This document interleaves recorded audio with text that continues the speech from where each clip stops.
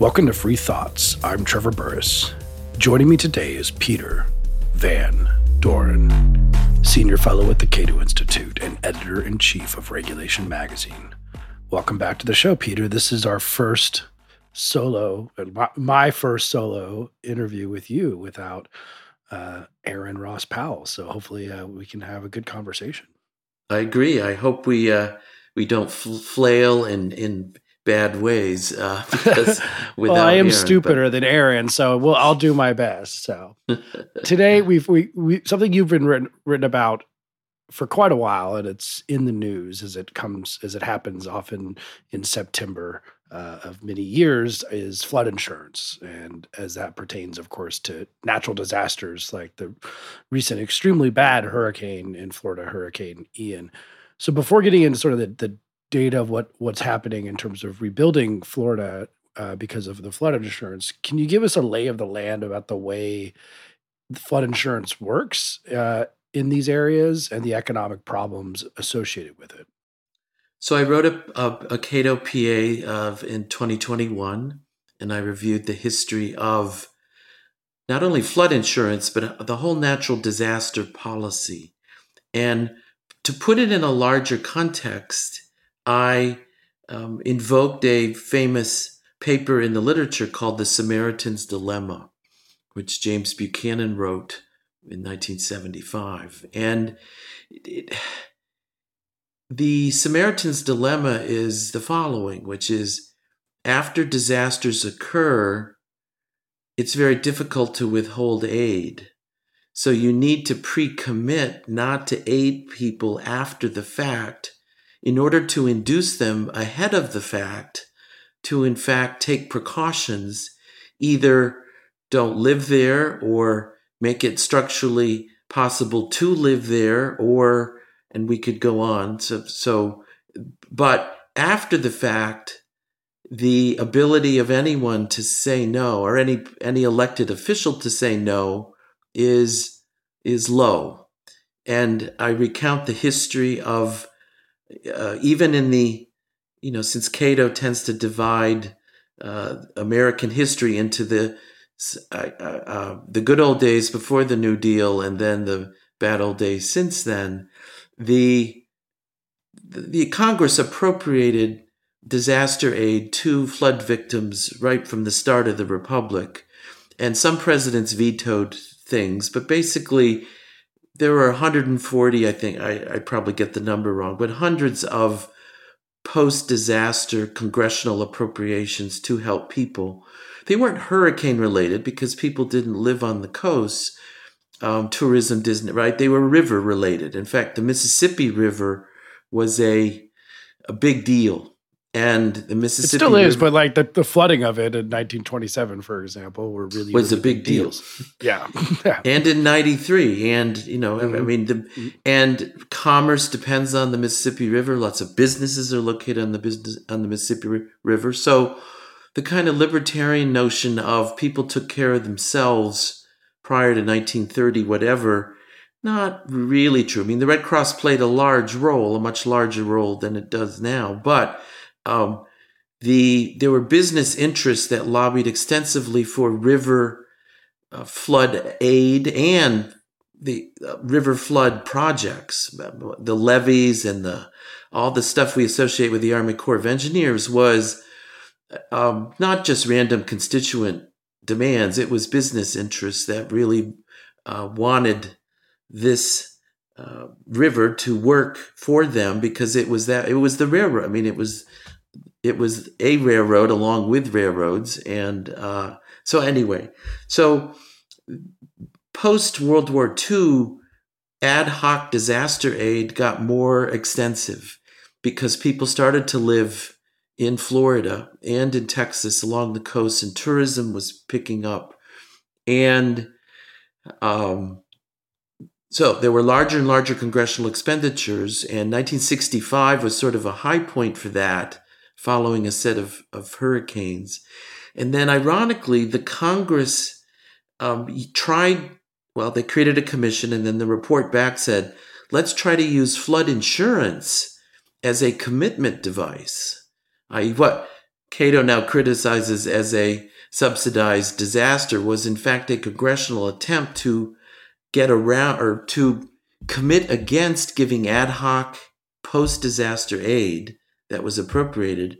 So the idea was that before this even happens, you'll know what you get, kind of like not that you could just bet on the heartstrings of voters. And you have to contribute. Again, there were premiums. They may have been subsidized, and they still are to a certain extent, although the subsidies, we can talk about that. They've been reduced and they've come back in different ways. But I've read the hearings. I've read all the literature surrounding the 1968 Flood Insurance Act. And Congress is really, for as serious as it gets, about saying it knew what the problem was and it tried to create a commitment device that it couldn't violate, right? By setting out a program and then premiums and the subsidies would go away. They used grandfathering. They said only existing structures.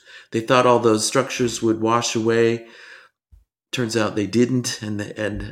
So anyway, the irony is that what we see now, right, in Florida is again, the Samaritan's Dilemma, which is it's happened, and now there's going to be overwhelming public and probably public sector support to help them out. And then the question looking backwards is, how well were they, did they buy flood insurance? Did they, in effect, comply with the congressional vision of you ought to do something for yourself because the notion of hurricanes hitting Florida coast is in fact predictable, and therefore we should try to reduce the taxpayers in the rest of the country having to support this. And that was the vision, but well, that raises the question, though, because we take a step back. I'm the philosopher here, not the economist. Although we always have to remind people, Peter actually, his PhD is in political science. He just plays a very convincing economist. The question that we like to ask in the libertarian world is are there too many people living in Florida due to an artificial subsidy? But it also doesn't seem to me that Florida is uneconomically viable due to hurricanes. There would be some way to pay for this in some efficient economic allocation. Like, people want to go to the beach, even though it might get hit by hurricanes. They want to own beachfront property, and maybe to the point that they carry the flood insurance that it would require for the periodic destruction of their properties. I don't feel like it would be the most efficient thing for Florida to be empty. But we don't actually know, right? Correct. And that you've phrased the question absolutely correctly. And we don't have to talk, but the paper I wrote last year talks about the subsidies and how much they were, and then how they've gone down over time, and then how in 2012 the Congress passed flood insurance reform that was going to really get tough about the ongoing subsidies and then Hurricane Sandy hit in the fall of 2012, and New York and New Jersey were slammed, and they're important in the congressional scheme of things. Yeah, suddenly New Jersey gets hit by a hurricane, and suddenly they might have voted against flood insurance, and now they're all about it. So that changes the political economy a bit. So 2 years after the 2012 reform, in 2014, Congress retreated. And from the attempt to make all people pay what are called actuarially fair premiums, the subsidies to existing homes continue or were put back in place. I think most people may not be aware, though, that homes that are rented out, in other words, non-primary residences, so all the Airbnb homes in these on the Jersey Shore and things like that, they are not subsidized, right? And there may be little arbitrage games people play by saying it's our house, but in fact they rent it out all the time. I'm not familiar with all the legal maneuvers that one can undergo to sort of arbitrage across the status. But if you read the statutes, the subsidies are directed at primary homes where it's your primary home, and you live there, and you were there before the 2012 reforms went into effect, and blah blah blah. So is it just the case that it really in a functioning market, and it's kind of, we'll get to this in a little bit talking about nuclear power to some extent, but in a functioning market, no one would insure some of these homes? I mean, like, or it would be so unbelievably expensive that likely no private insurer without a subsidy would insure a home that might just get destroyed every 30 years. well, no, they would do. I mean, again, it's the question is the people's willingness to pay. Yeah, there's some price, of course, but like the price is actually so high, and also the insurance companies can be extremely, endangered by mass disaster events if they don't have a good loss accounting for their own, right? If they insured the entire Tampa Bay area and all they take is losses and they don't have any good enough gains, they can go out of business themselves. So we can take those separately. First, if there's 100% certainty that the known asset will be destroyed every 30 years on average, then you need to pay 1/30th of the value of said thing, right? If you were saving yourself. Then the question is, all right, now think of insurance, which is, could you diversify the portfolio of losses by having houses in Switzerland and houses, right, all over the world in a kind of diversified portfolio? And then would that, then instead of everyone having to pay 1/30th, but let's say, see again, if people in beaches everywhere, right? Think of typhoons in the Far East and think of India, right? And so if, again, the frequency of disasters in rivers and on shores is such that around the world there's some diversification, but in fact, if it's diversifying among which kinds of structures. Let's say we limit the portfolio just to things on the water, then you may not get much better than 1/30th, if you see what I'm saying. The paper actually goes through some of what are called fat-tailed worries and the distribution of losses. And I think some of the worst scenarios in which private insurance is alleged it's not possible by some, RFF in particular, the Resources for the Future, had a paper there.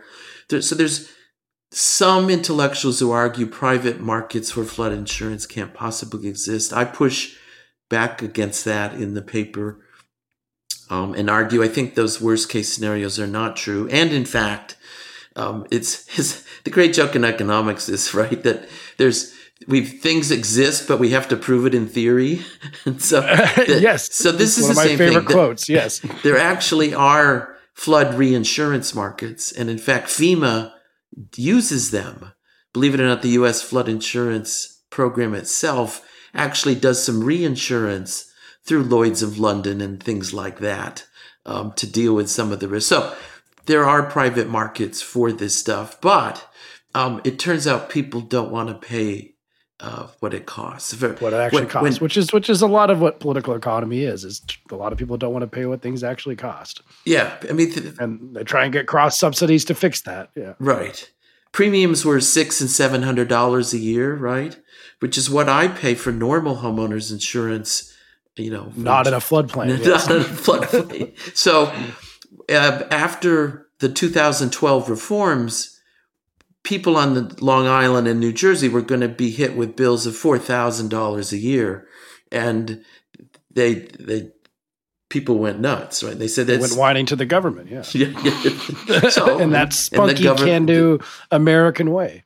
And so we're back to there are distributional issues, and the politicians said, well, should the shore only be for the rich? And the economic answer is probably, because they're the only ones who actually can afford to deal with this. The real price, yeah, but that's not the political answer. So far, the answer is no. So what we've seen in this article you sent me about the rates of flood insurance in Florida, because Hurricane Ian, it was so big, that it seems like we're going to have outside of the major floodplains, which is 47.3% of homes had flood insurance, but in areas outside those floodplains, which still incurred a lot of damage, only 9.4% had flood coverage, which seems like a bad risk analysis of those homeowners. Well, storm surge of 8 to 15 feet combined with how flat Florida is, right? That's the key. That pushed water. The New York Times had a great map, and they interviewed people, and they said they never thought the ocean could get here. And of course, well, you're 4 feet above sea level, but you're 2 miles inland. So they only think about the 2 miles. They're 2 miles inland, but the storm surge was 12 feet.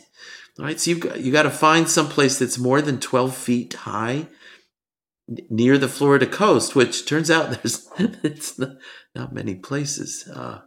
So then it might be a good supposition that Florida itself is a very important state in electoral politics. Oh my goodness, it's pivotal. It is. Yeah. Right? I was understating the case a bit. Yes. we live in a world dominated by Florida and Ohio. Let's be honest, and sometimes Pennsylvania. But that's what decides the fate of America. So in this, we could probably say that this will affect the way politicians maybe give something back to these people who did not have flood insurance and found the water in their living room. It'll be. I'm sad. It's a sad event, but so I'm using terminology I shouldn't. But I'm looking forward to watching Biden interact with DeSantis in terms of what happens in the game, given that it's midterm elections and all of that. It's very sad that it happened, but we will learn a lot about politics, political economy, and subsidies. Now, what I do want to emphasize, though, even though there will be aid from FEMA, it's not very much, and it doesn't come fast. In other words, if you don't have a flood insurance policy, then the largest grant that one can get is $40,000 to help with repairs, which comes from emergency appropriations that Congress may enact. And if you've seen pictures, the Lake Charles area in Louisiana that was hit, was it a year ago or 2 years? It was a year ago, right? Yeah, a year ago. Yeah. And they still have blue tarps on their roofs. The responsiveness of FEMA to shelling out money in the appropriated sense is absolutely. Even Cato folks, we're sort of opposed to government doing things. But if you have a program, it ought to work well. And so it's like, if you rely on FEMA for post hoc disaster aid, you're in deep doo-doo. If you have flood insurance, they actually do. That works in the sense of, yes, you're subsidized, but yes, they act upon it. And yes, you will get the money, and it will be sooner rather than later. But if you're the large number of people that we talked about that are affected but don't and rely on this post hoc disaster aid, it does not work very well, and people will be shocked. And then the question is, given the elections and given Florida, will the political system change the rules on this appropriated disaster aid afterwards so that it will work better and be more?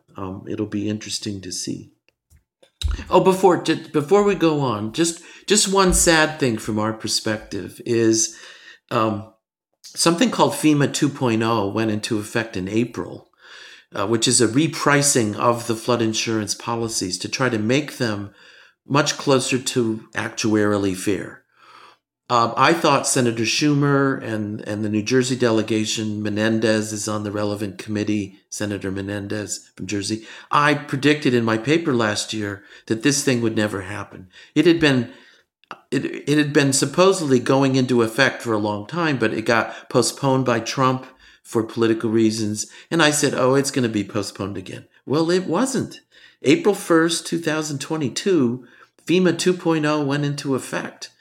And it's increased premiums, but sadly, from our point of view, guess what's happened? A lot of people have dropped their policies. So there's since April, right? 165,000 fewer homes nationwide. That's 3% of those who had flood insurance have dropped their policies because of price increases. Was that part of the point, though? Did they want some of them to drop their policies? Or? No, we want them to pay what it really costs. You see so ironically, from Cato's point of view, my paper recommended what happened, and guess what happened? It went into effect, and people have dropped their policies. So the data for Florida, 4,000 fewer households per month have 4,000 households per month since April have dropped in Florida, which is not what you see so we're back to, all right, we're going to have to subsidize them. You see we kind of go through this endless. So you try and get them to pay something closer to the real, and they don't want to actually pay it because people are pretty bad at risk assessment in a variety of ways, and they don't think that they're serious risks, or they're very unlikely, and then it happens, and then we have to do something about it, and it's tragic. It's difficult to design a system, though, that gets people to pay more and keep the coverage at the same level. That's my point. Yeah, the Samaritans and then do we pre-commit not to help them now, given that they dropped? Do you see what I mean? It's even if Cato, even if Trevor were elected to Congress and you went back to this Fort Myers district, what would you do? What would you do? No, I couldn't look him in the face. And I mean, I would hope that we could design a system, a better system going forward, but I couldn't look them in the face, not even as a politician, but as a human being, and say, tough luck, you lost your entire life savings, and that's how this is going to be. That would be very difficult. And ironically, that's people think of us as that's exactly the way we are. And yet when push comes to shove, at least there's some of us who are, it's tough to be tough, and certainly tough to be tough and elected. Definitely that too. All right, so nuclear. We talked about this a few months ago. We talked about some of the stuff you were thinking about. It's thematic. We talk a lot about risk and what sort of risks are coming, and both with nuclear plants, with climate change. But you now have at least a calculation under some things of whether or not nuclear power plants are worth it, and including things like climate change or just the cost of energy in general, and whether or not in most instances now nuclear power plants are worth it. And even though everyone likes to say, and it's good to hear more people who are on the environmental activist side to say, we at least have to look at nuclear. We can't just say, well, nuclear is obviously better and it's costless and there's no emissions, and so therefore we just have to build a bunch of nuclear power plants. It's not that easy.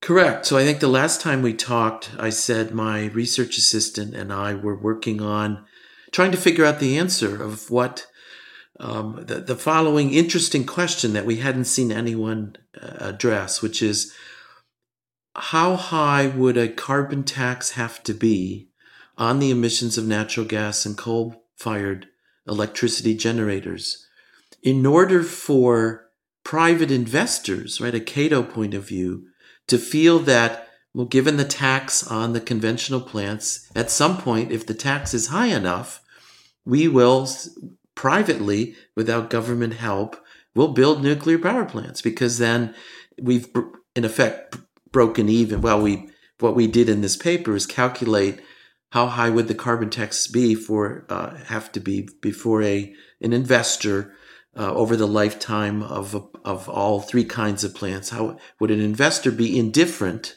to use the technical term, between owning the three kinds of generation facilities? And the answer was pretty high. But we had to talk about estimates of low versus moderate versus high natural gas costs in the future. We had to do the same thing for nuclear power plant construction costs. And as most of our listeners know, that's the basic problem with nuclear, is it's always been very expensive to build, even though once you got it going, the operating costs were actually not that high. So we did what's called the levelized cost of electricity analysis. It's basically just a present value analysis of all the capital investments and the fuel flows every year for the lifetimes of these plants. 60 years for nukes, 40 for coal, 30 for natural gas, and then said, what are the levelized cost of electricity of these three types of generation, given what we know about their costs currently. And the answers were, for low construction costs for nuclear, it came out at 7.9 cents per kilowatt hour over its lifetime. For middle, 11.4, and for high, 14.4. Coal was 7.9. And then natural gas, right, has low capital costs. So it hinges on guesses about natural gas prices. And for low natural gas prices, the levelized costs are 3.8, middle 4.2, and high 5.5. So without a carbon tax, people will just build natural gas plants. They won't build coal. They won't build nukes. They're all too expensive. Now, what about, obviously, when you say a carbon tax, is that presupposing a well-priced carbon tax that takes in the damage of climate change? So we then, to avoid making the paper longer than it was, it's 90 pages as it is, we did not get into the entire debate about what the price of carbon ought to be. We instead just said academics and the government, the Energy Administration or the Department of Energy, basically talk about somewhere between 20-something and $70-something a ton per metric ton of carbon emissions. So we said, all right, so if the number we calculate is sort of in that ballpark, then we would agree that a carbon tax of that level, which is what academics and the government sort of agree on, if that were the number we calculated, then you could say it'd be difficult to enact politically. We don't seem to be inclined to do that. But if we properly took what the people have suggested the carbon tax ought to be, and we enacted said tax, then in fact, even from a Cato perspective, with investors wanting to earn a 7% return, like the stock market, on their investment, under those circumstances, yes, they would invest in nukes. If our calculation turned out you need $200 or $300 or $400 a ton, then no. You see, we're kind of we're not order of magnitude, but 2 or 3 times the level that anyone recommends is what would be required to get an investor to be interested in nukes. Well, I think that someone would be listening and saying, the problem here, Peter, is that you're pricing.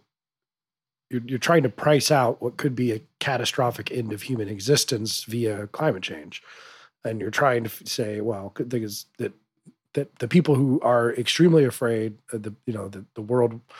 What was the line from AOC? If we don't fix this by 2030, then humanity will be in a very bad way, and we'll be only able to carry maybe 1 billion people on the planet, and all these kind of ideas. Well, then the costs would be astronomical. We could include hurricanes, debatable proposition, we include natural disasters, the inability to farm different parts of the planet. So the real cost of carbon should be much higher than it actually is, which I guess you could run the paper and just imagine even higher carbon costs at the catastrophic level. We take an agnostic position for the purposes of the paper of what the real price of carbon ought to be, right? And people vary in their risk aversion. People vary in their view of the accuracy of the various scientific models that try to make estimates, not about, let's call something called normal climate change, right? Whatever we might call that. But then the disaster, right? The Greenland ice sheet melting, or the Gulf Stream changing its direction so that Northern Europe is like Labrador rather than as pleasant as it is now. So but what our paper does allow the reader to do is that if you believe the worst case scenarios and you want nuclear power rather than natural gas fired electric generation, in effect, you're saying you believe in that the carbon tax needs to be the kind of numbers that we calculate, right? again, it's an if-then proposition. And what we come up with is, numbers like that. Basically, in the $200 and $300 a ton range, if capital costs of nuclear power remain as high as they are. I mean, that's the real problem. So in order to get nuclear power to work from any carbon tax level that people currently recommend, again, let's say in the 70 range, you'd have to have nuclear power plant construction costs go down by about 65% from where they are now in the United States. And there's no indication that they're going down at all, right? I mean, they're probably going to go up about 65%. Well, no, in fact, the opposite's happening. Yeah. And you'd have to assume natural gas prices are at the level they are now for the next 30 years, right? The kind of post-Putin natural gas spike we're in now because of the Ukraine issues and people worried about that, and the inability of ramping up natural gas production post-pandemic. It's been slower. Well, it hasn't actually been slower than we thought. It's actually there's now just demand from Europe that we're exporting that we didn't think we'd have to deal with. So if nuclear power plant costs are lower than they've ever been, and natural gas prices are higher than they ever been for the next 30 years, then we'll build nukes. You see what I'm saying? You should build. So it would be economically rational without a subsidy, without something for an investor to build a nuclear plant. So in other words, the punchline here is, even under some fairly, generous assumptions, not even assuming the worst case scenario, assuming things that are probably not going to happen, it would take a lot to make it worthwhile to build a nuclear power plant under current trends. Correct. And then again, in the paper, we deal with the so-called new nuclear possibilities. There's small nuclear reactors. There's if you're a nuclear power advocate, the future has always looked better than the present. And I've been studying this for 40 years, and back in the 70s in graduate school, all continuing through now, there's always been nuclear power advocates. And they've always said, there's famous quotes from the 50s that it's going to be too cheap to meter. And there's now a version of that now, and there are investors, there are companies, there are Cato donors who are very prominently in favor of believing that the nuclear renaissance is just around the corner. Just some sort of new innovation, something that will come, like small nukes that you can make in an industrial way. In other words, a mass production solution to the cost of construction problem. I mean, if we think of Italian cars built by hand. Ferraris and Lamborghinis are expensive, and for a reason. And that's pretty much what we do with nuclear plants. We build them by hand. Yeah, pretty much. And so, again, the paper talks about the current Georgia plant, the Vogtle plant that's being built in Georgia, was supposed to have and does have components built in factories, and that was supposed to reduce its costs. Well, it hasn't. In fact, it's comically overrun, if I remember correctly. It's beyond. It's like Fort Knox, only it's being rebuilt in Georgia, and it's called a nuclear plant. You might as well just stuff it with gold bars. So, again, people who favor nuclear will think I'm biased, but I'm not. I'm just saying that the costs have to come down by the amount we specify in order to get this to work. And the new small nuclear modular folks believe that that's going to happen. And if it doesn't happen, then I'll say that's fine. Nothing in the past suggests it's going to happen, but it may happen. It could. I'm not precluding it. Some of our listeners may worry about, isn't it the safety issue? Isn't it nuclear regulated too much? But again, the cost overruns are across the world under such a variety of regimes. Even China, right? The same kind of nukes that are being built in Georgia, the versions of the AP-1000 that Westinghouse designed and went bankrupt over, by the way. They were the one, China's using them too. Well, China's given up the ghost. They don't want them either. So there is a plant being built in the Middle East, and it looks like it may be equal to the $4,000 a kilowatt of capacity that we use that's our low estimate of possible costs in our analysis. And because it's the lowest numbers we've seen in the world.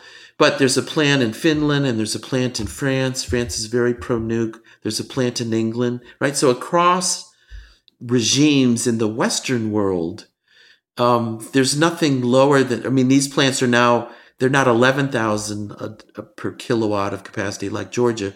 They're close to 9,000, right? They're the high eights. And that's our middle. So that's the value we use in the middle of our analysis. And then the low is the 4,000 and that we'll get from this. We'll see if that happens. Correct. It certainly doesn't look like it's going to happen in the Western world. But so that would have to be true. And then you'd have to want a carbon tax in the 70s, and then you'd be fine.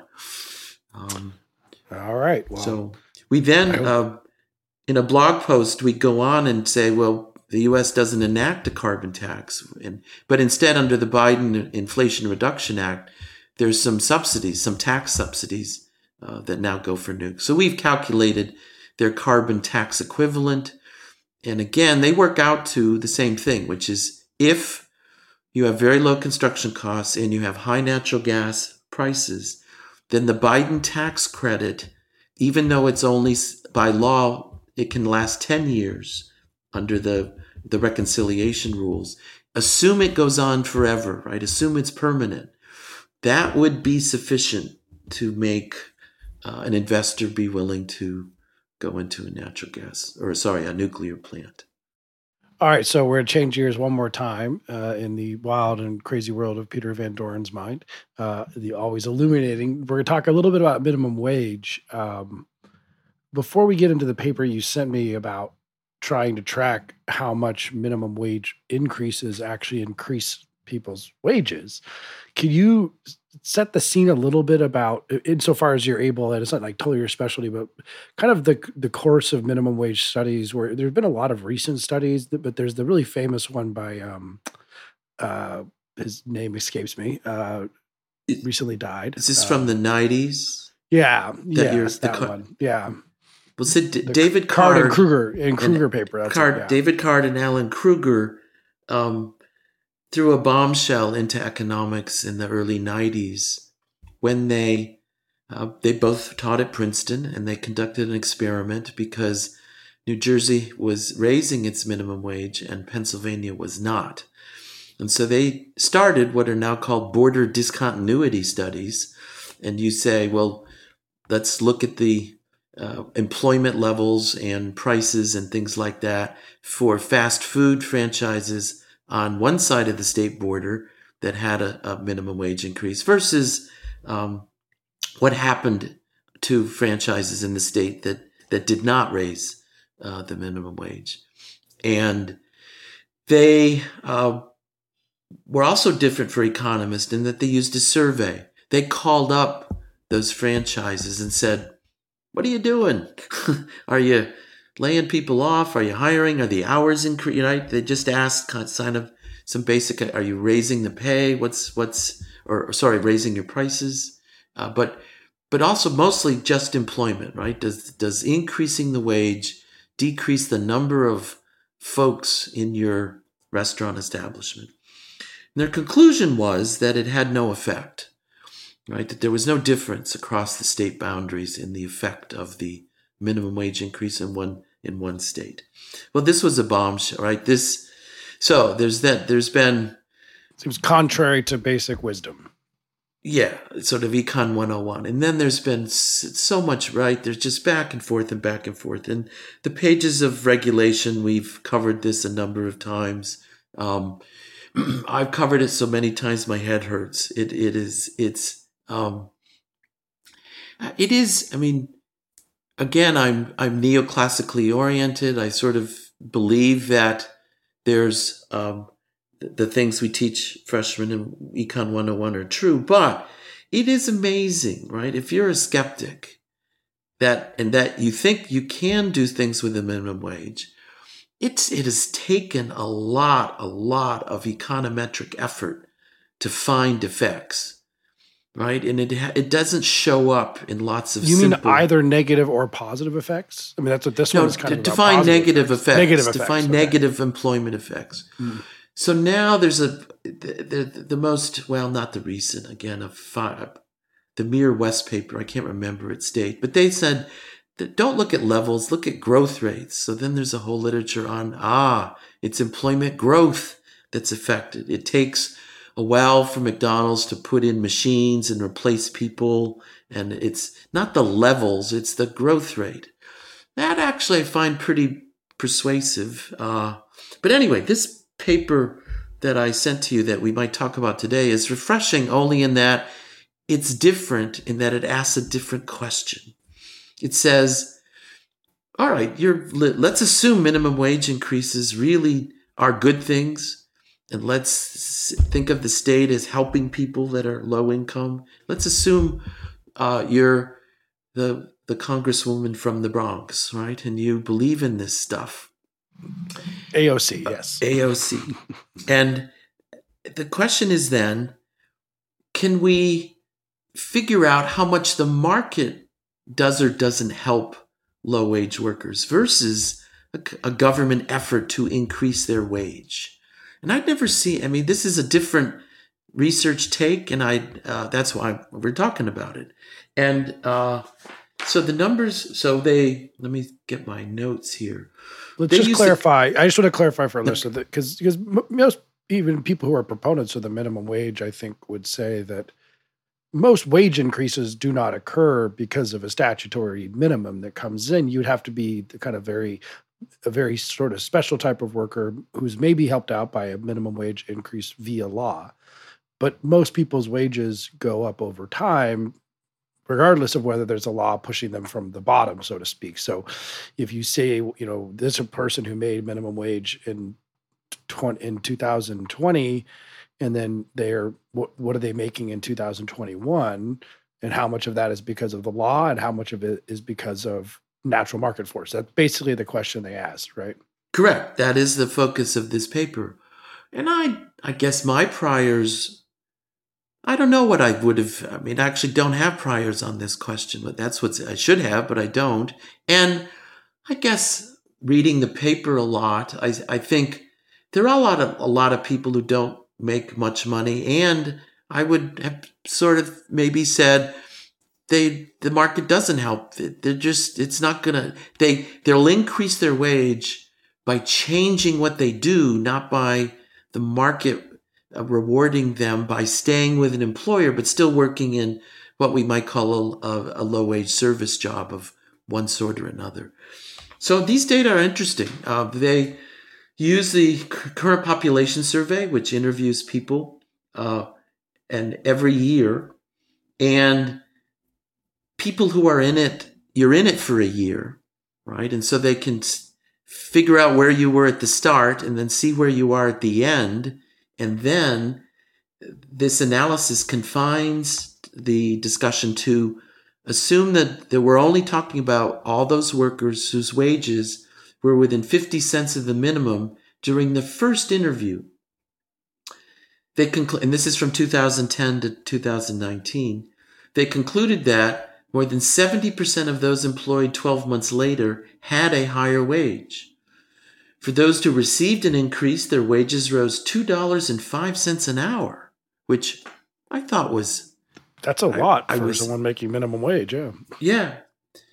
And they found that the large majority of low-wage workers, therefore, cannot be plausibly described as career minimum wage workers, which ironically was my perception, right? I had my own misperception that, in fact, even though Cato, we argue in print that you need a training wage, and people start out, and once employers figure out who can do stuff and which can't, they're rewarded because it is hard to find reliable, good workers, and no one's stuck at the bottom forever. And general specialization. I mean, Adam Smith, if you work in the pin factory and after a year, hopefully you're better at just doing the specialization stuff than you are at the beginning of that time in terms of how many pins you can produce because of how many times you've done it. So even though we've argued that theologically over time, I couldn't cite papers that said, oh, that's true. And I suppose if I were honest, I'd say my own priors was that I wasn't sure it was true.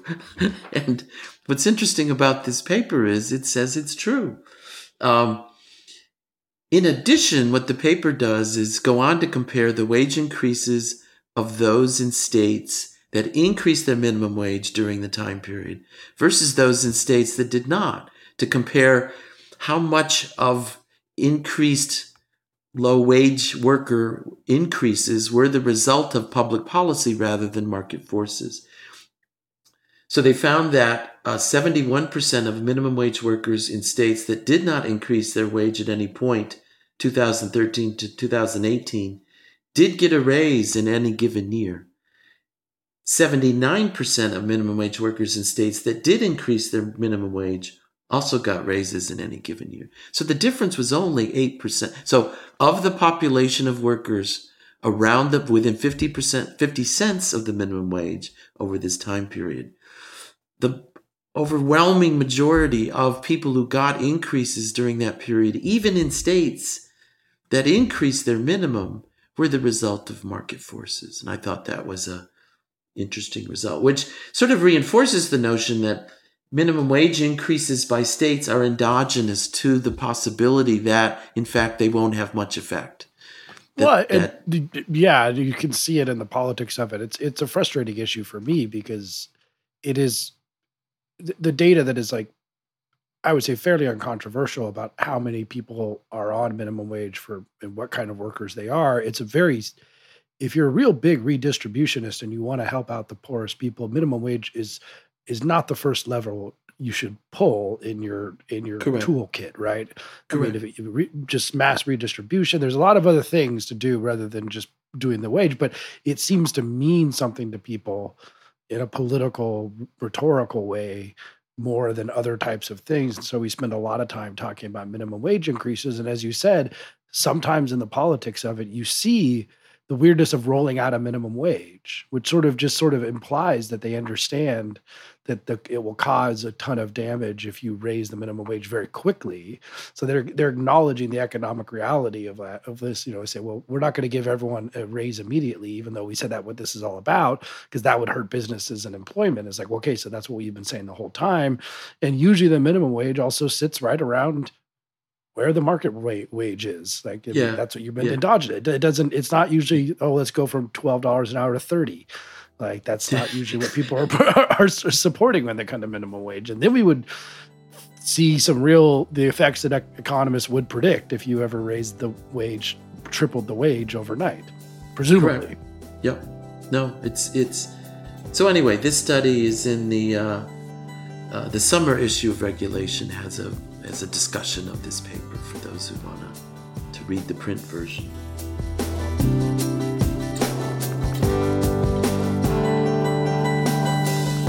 Thanks for listening. If you enjoy Free Thoughts, make sure to rate and review us in Apple Podcasts or in your favorite podcast app. Free Thoughts is produced by Landry Ayers. If you'd like to learn more about libertarianism, visit us on the web at libertarianism.org.